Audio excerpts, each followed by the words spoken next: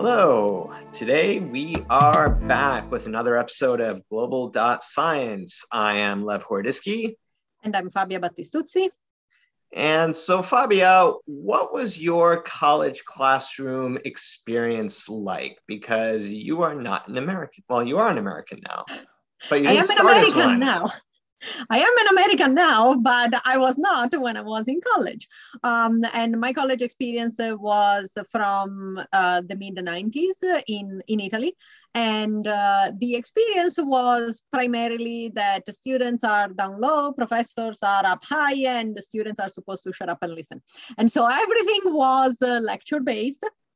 And there wasn't a lot of interaction in those days, nothing like questions or, group activities. It was basically lectures and sometimes very, very long lectures. My inorganic chemistry lecture, 3 hour long, twice a week. That was not a fun one.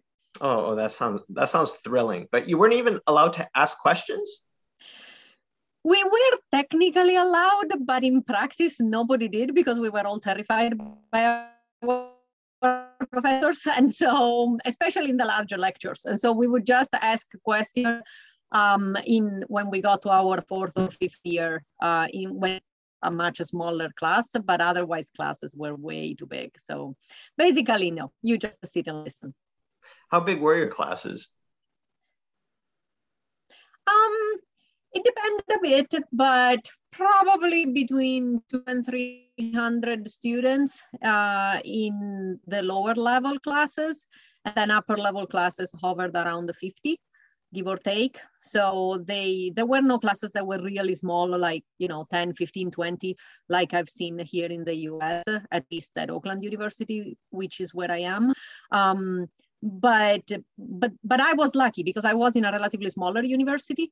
But other universities like Rome has 3 different universities, and the first one that was born and the biggest one had classes of 1,000 or 1,500 students in the first year. So those are, you barely know who your professor is at that point. So yeah.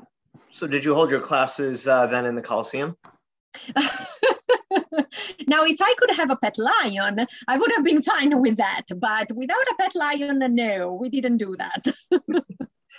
So I'm thinking about my college experience, and I remember the transition from high school to college. And the transition from high school to college was we did some group activities in high school, and then in college we just sat in lectures and listened and took notes. And to me, my first impression of that was, oh, this feels very adult, this feels very professional. And so I got very used to the idea that in the college setting, this is the way it's supposed to work. And if you don't understand it, that's on you.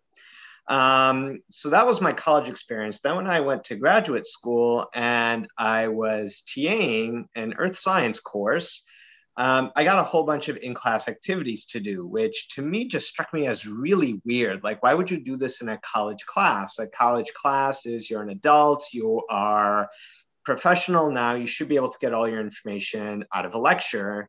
Why would you need to be doing worksheets and group work and things like that? And it struck me just as being really weird at the college setting to be doing that. But I did it because that was the teaching assignment. And I was kind of surprised that it worked, and it worked a lot better than the lectures. And as a teacher, I had more fun implementing that. And so that really stuck in my mind that you can actually do things in a college classroom other than lecture. And back in like the early 2000s, to me, that was a revelation. I think to a lot of people, it was a revelation. So has the conversation in Italy moved in that direction yet, or not quite so much? Not quite so much. I think mostly because it's a question of, kind of losing the older generation of teachers, I guess, that are used to teaching in a very specific way. And in part is also a question of tools that are available. There are many activities that don't necessarily require particular tools, but other activities do. Like, for example, if you are in a computer lab and you want the students to work on a certain activity, you need to have every student with a computer, which may or may not be the case depending on the location of the student and, you know, the structure of the university, the structure of the classrooms, and so on. So I think there is still a lot of variability around the world on this idea of active learning, getting the students actually involved in their learning process instead of being passive and just listening. And so yeah, but I always found the idea of active learning interesting, difficult to implement from an instructor perspective, because it requires, believe it or not, I think much more preparation than just a lecture, because you have to not only predict what you are going to say, but predict how the audience is going to react so that you can help them better. And so it takes skills to be able to do this kind of active learning teaching. And I think it's valuable, but there is still a big conversation that is going on around it, I think. I think we have a guest today who can help us with that conversation. Yes, we do. So our guest today is a colleague of mine, Dr. Sarah Hosch. She is a full-time teaching faculty at Oakland University and in my department, which is the Department of Biological Sciences. And I met Sarah when I first joined Oakland University, and I know that she has always been my North Star. Every time I had to figure out how to teach something, I would go to Sarah to ask suggestions because she's really, really good at what she does. And so, Sarah, thank you for joining us today. Do you want to tell us a little bit about what you do and what kind of courses you teach? Of course. Thank you so much for having me. Yes, I have been teaching. I actually just celebrated my 14th year anniversary at Oakland University. Woohoo! Where I have been teaching biology courses, and actually I've taught about 8 different courses now, anywhere from the lower level courses at the 1000 level, introductory biology, up to the senior capstone courses. My degree is actually in biochemistry, so I do teach biochemistry courses.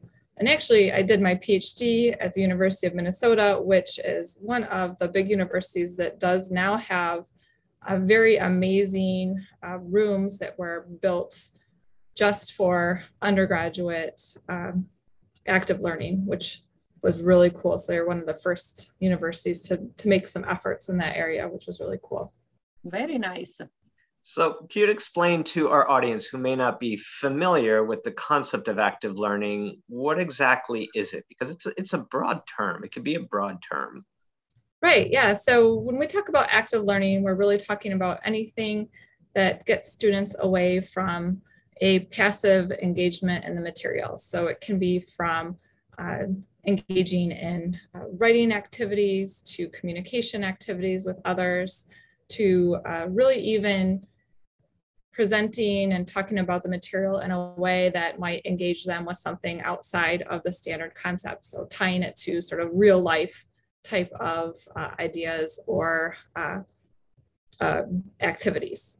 In terms of techniques in the classroom, we use lots of wide range types of techniques where, again, we can do this through oral communication, written communication, group work, even on an individual level. But usually we try to do this in a group context.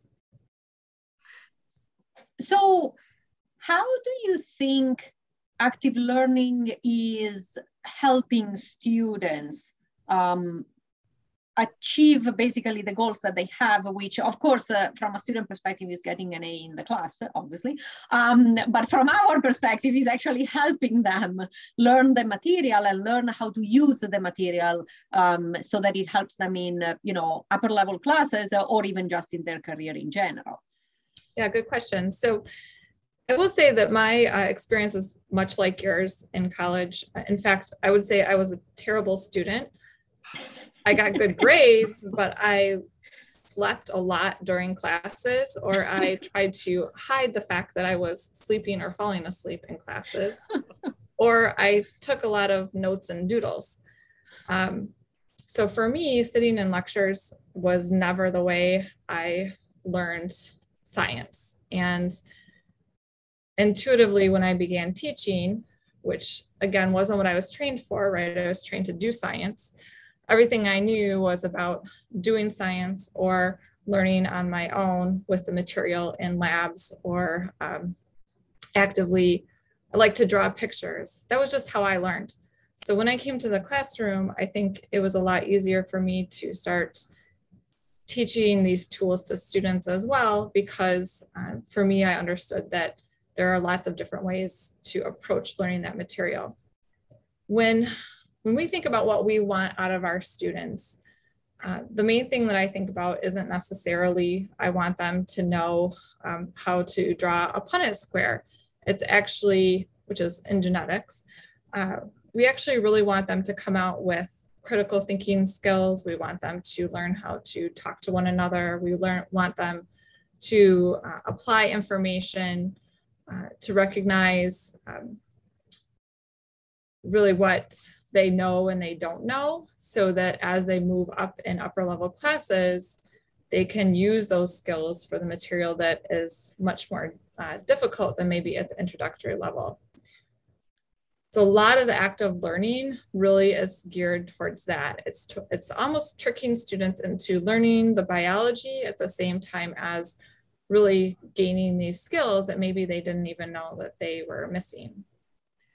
And that's something I've noticed, especially when talking with overseas colleagues. There's a huge focus, and I even fall into this trap myself when I'm designing course materials, that there's such a desire to get the content knowledge across that a lot of the critical thinking skills almost become an afterthought. And I found that it becomes easier to design active learning materials once you start thinking about what are the skills I want them to learn, and then how I can use the topic that we're actually studying now to teach those skills.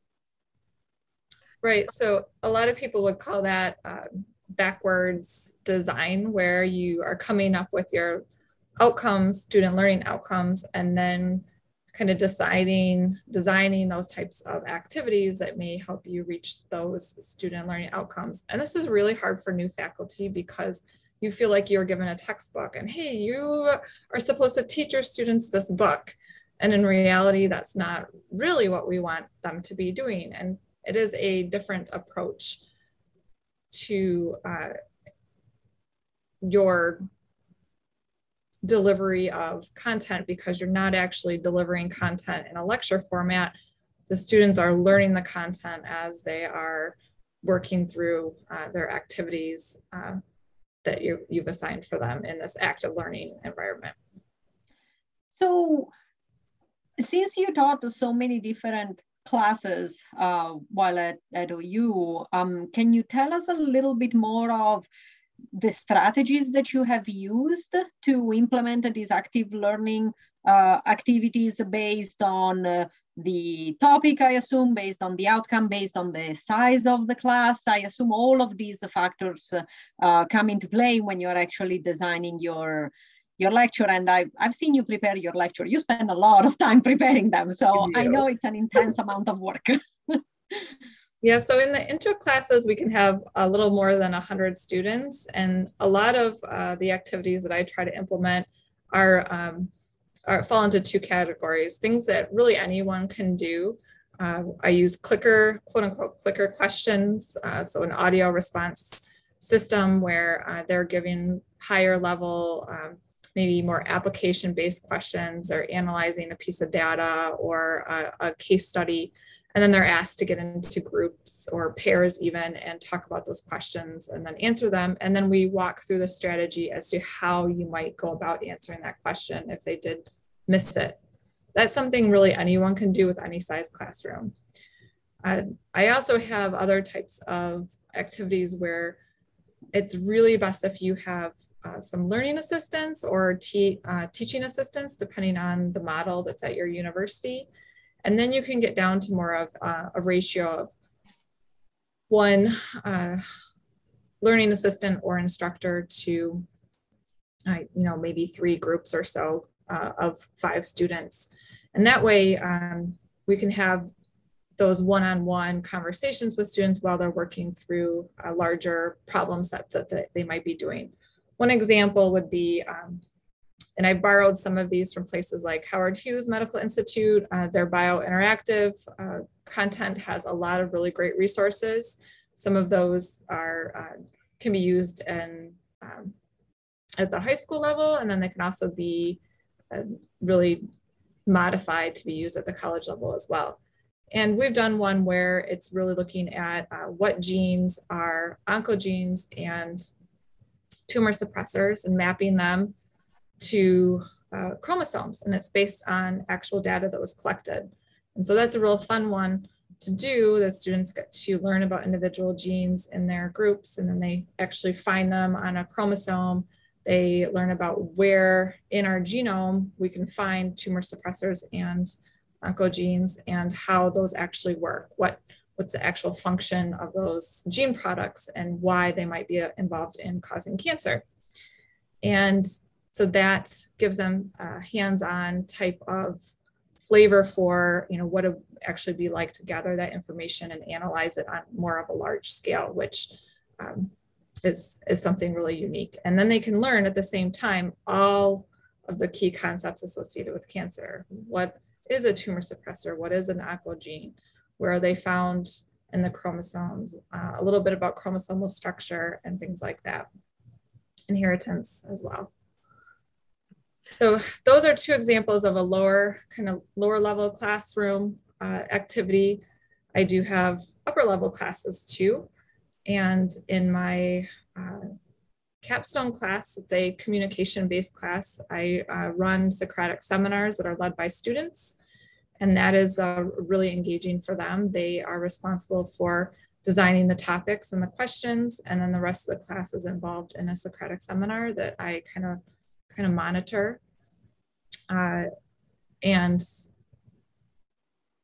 boy, I don't know, I've done so many different assignments and activities in that class, anywhere from designing infographics for Lyme's disease to having them figure out what type of company they might design in order to ensure that all the distribution of cell culture materials are equivalent across the board, and how much they might charge for materials to be used in a lab, get a little flavor for business. So I don't know, I try a wide range of things. Sometimes it works and sometimes it doesn't. It's something important about active learning. That's something that I've figured out when doing the creating active learning activities, that often it doesn't work the first time. And I've often had to work with learning designers and engineers, like computer engineers or programmers who design some of the tools that we use. And they really don't like that ambivalence that you don't understand how this is going to work until it actually works. So have you found, is there advice you would give to people who are doing this for the first time, just common pitfalls to avoid and what they can expect in that iteration process? Because it is an iteration process. I think one of the big things that happens is it can be overwhelming, especially if there's people that don't understand the directions. Clarity in directions is definitely one area to make sure that you consider ahead of time and then maybe try out before getting into the classroom. Having help is also really important.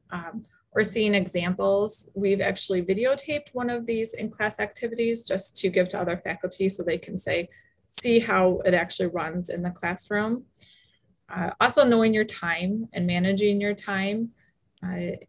It's really hard to gauge how long it might take students to complete an assignment. And sometimes one group of students, it might take a lot shorter time than another group of students, especially when you're looking at analysis. Yeah. So there is an aspect of classroom management that needs to be taken into account when going into an active learning type of teaching. And like you said at the beginning, Sarah, in most cases, PhDs are not trained to do this kind of work. And so we kind of have to learn it on the job. Yeah, even when I've done things that we really should be pretty good at, where I assign maybe figures from a journal article for students to analyze, all of a sudden to think to myself, oh, these are senior level students, but they've actually never read primary literature before in many cases. And all of a sudden, okay, that means now I have to add on another class or another something before that to make sure that they're prepared and they have that prior knowledge.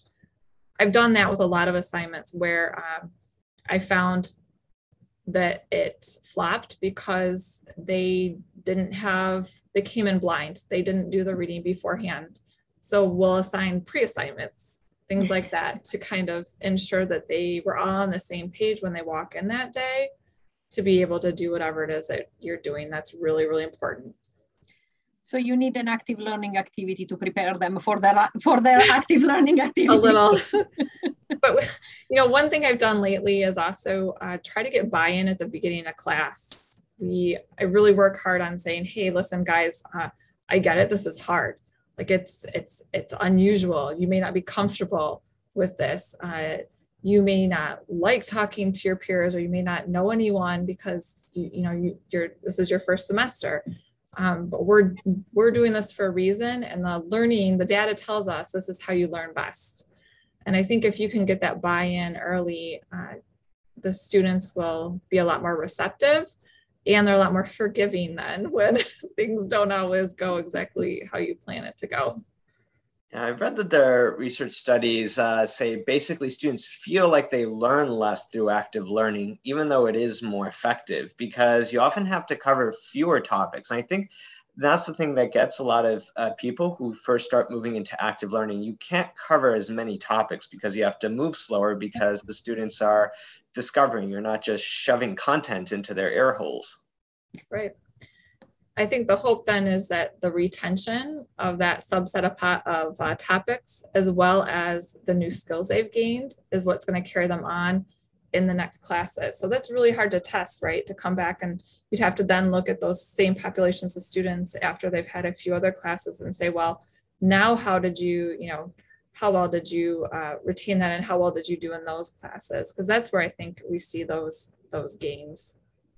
It's always in the following class and not in student satisfaction. Students often aren't satisfied in an active learning class because they end up getting frustrated, and frustration is an important, I think, it's an important feeling to get when learning, not too much frustration where you just disengage, but frustration, I tell my students, it's a way of, it's like your body being sore after a good workout. It means that something is changing. And students sometimes have a hard time understanding that.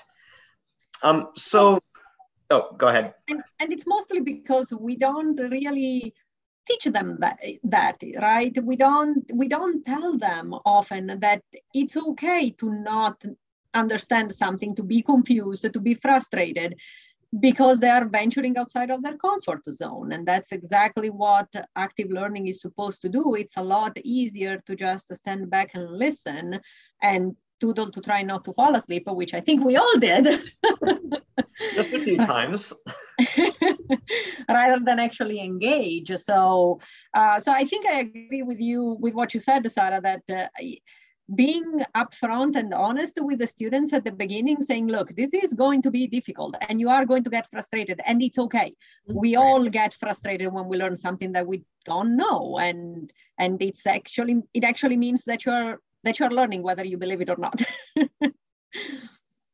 So we were talking before we started recording that you work on gateway courses and helping bridge gaps in gateway courses. And I think that's an interesting topic I think we want to tackle, because I know definitely when I was in college, we had the weed out courses that were just designed to make people miserable and flush them out of the system.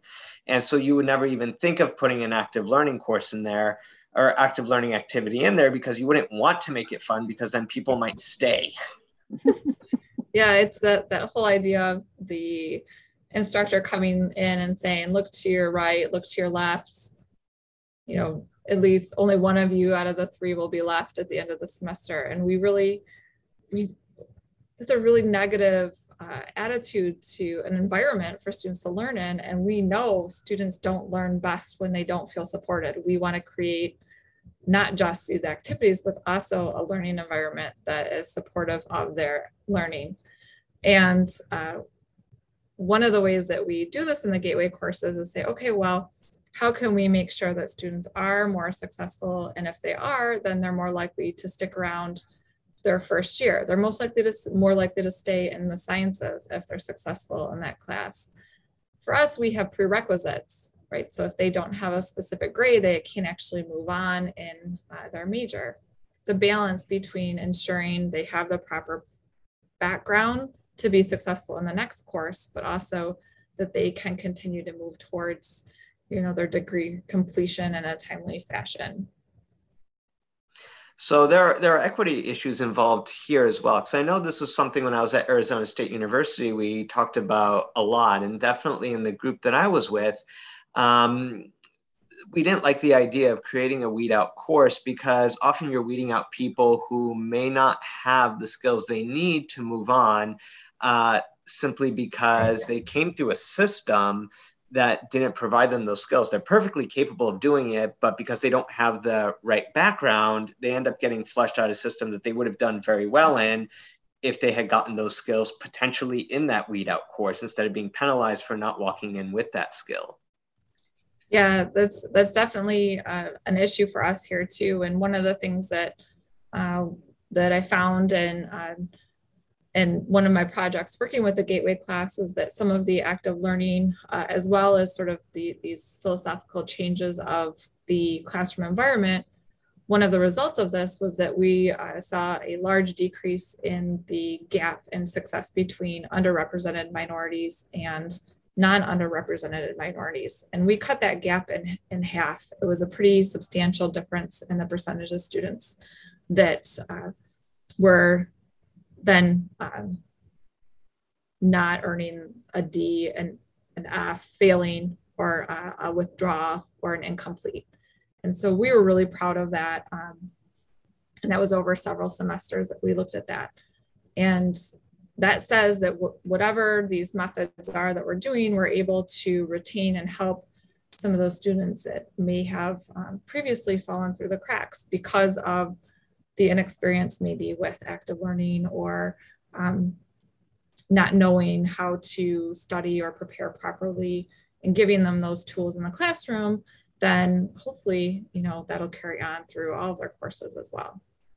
And this is especially important in the sciences, because one of the conversations that is happening a lot in the sciences is to increase the diversity of scientists in general, so that it becomes a more inclusive field. And this is across pretty much all the sciences. And so kind of looking into these gateway courses and modernizing them in the way they are taught serves this purpose as well. Yeah, I have huge hopes that if we increase active learning, especially in gateway courses or early courses in STEM classes, that will really improve outcomes and increase diversity in undergrad levels. And hopefully that will then carry to graduate levels and careers for all people in science. All right, excellent. I think that's a great place to end. Thank you so much for speaking with us. This was really informative, especially in introducing people to active learning and what it is. Yeah, thank you so much for having me. Thank you, Sarah. So Fabia, what did you learn this time around? That I really need to step up on my teaching, because I've known it before, because Sarah was, like I said, the person that I always went to when I had questions about teaching. But yeah, it's good to see that there are all these different activities happening, and that there are multiple faculty that are involved in it at different levels. But you had some experience trying to recruit faculty in other countries to do active learning lab, right? Yes, it's quite difficult. When I was in Indonesia, I did a seminar on active learning. And when we did their homework, which was to put together an active learning activity for the following week, I just got lectures in return. And it was very difficult to switch that mindset. And that was something we were going to work on, but I had to leave because of the pandemic and everything got shut down. And so we ended up in a place where, in some of these places, you need a lot more discussions. What you needed was a visible demonstration, which I was never able to do because I was only there for a month. But even in working with my colleagues in Brazil, we did an active learning experience in the fall with the students. And even my colleagues who are more versed in this had difficulty understanding how to implement a complex activity in the class. Um, and so there's acknowledgement that this is a better way of doing things, but without the actual in-class demos where teachers can see, I found it difficult to get traction in those international classrooms. I kind of think back to an evaluation I got on one of my teaching portfolios in graduate school that I submitted for an award, where I set out point blank that I want students to walk away with various skills and critical thinking skills, how to use Excel and various tools, even if they don't become a geologist, because most of the students in our class are not going to become geologists. And I got penalized for saying that, saying, no, this is our introductory geology course.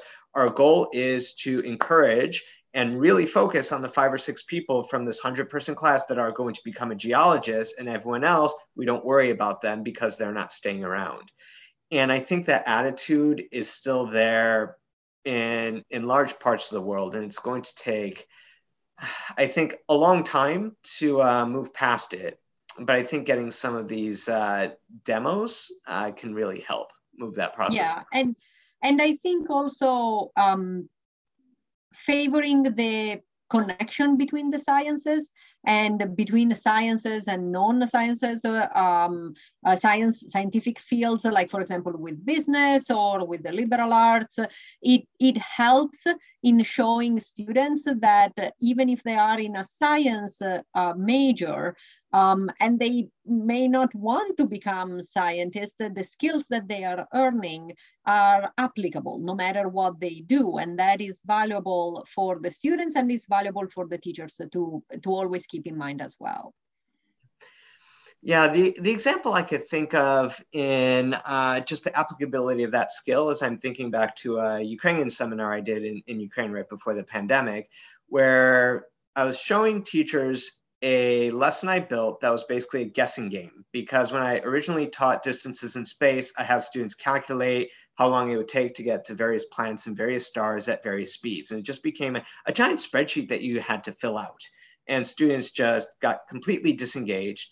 And so at some point, I just turned it into a guessing game. It's like, guess how long it'll take to drive at 65 miles an hour to Jupiter.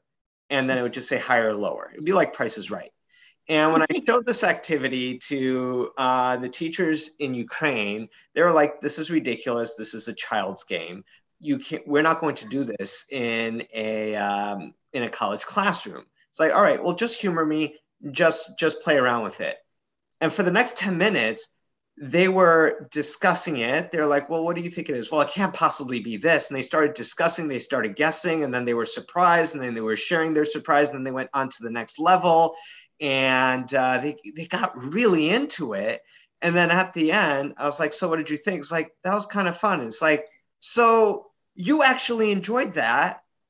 Why wouldn't you want your students to do the same thing? Because you were triggering discussions and you were guessing, and you were doing a lot more than just playing a children's guessing game. You were actually having really high level discussions about how to approach this. And I could see your thinking changing. And when I pointed that out to them, they're like, oh, that's interesting. So I find that even simple examples like that can help change recalcitrant minds, just something simple like that.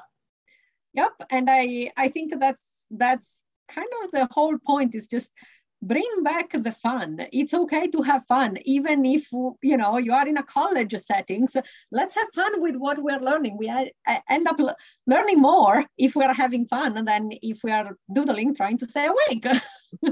There's a reason video games are popular. It's a way of learning. There are set skills that you learn, and there's no reason that you then assemble together into the big boss fights. And there's no reason not to use those same techniques in your classroom, because I always set it up as like, I'm your big final boss fight. So you better pick up the skills so you can defeat me at the end. Excellent. I think that's a very good way of putting things. All right. So I think we will end it there. Thank you for joining us, and we will see you next time. Thank you. Bye.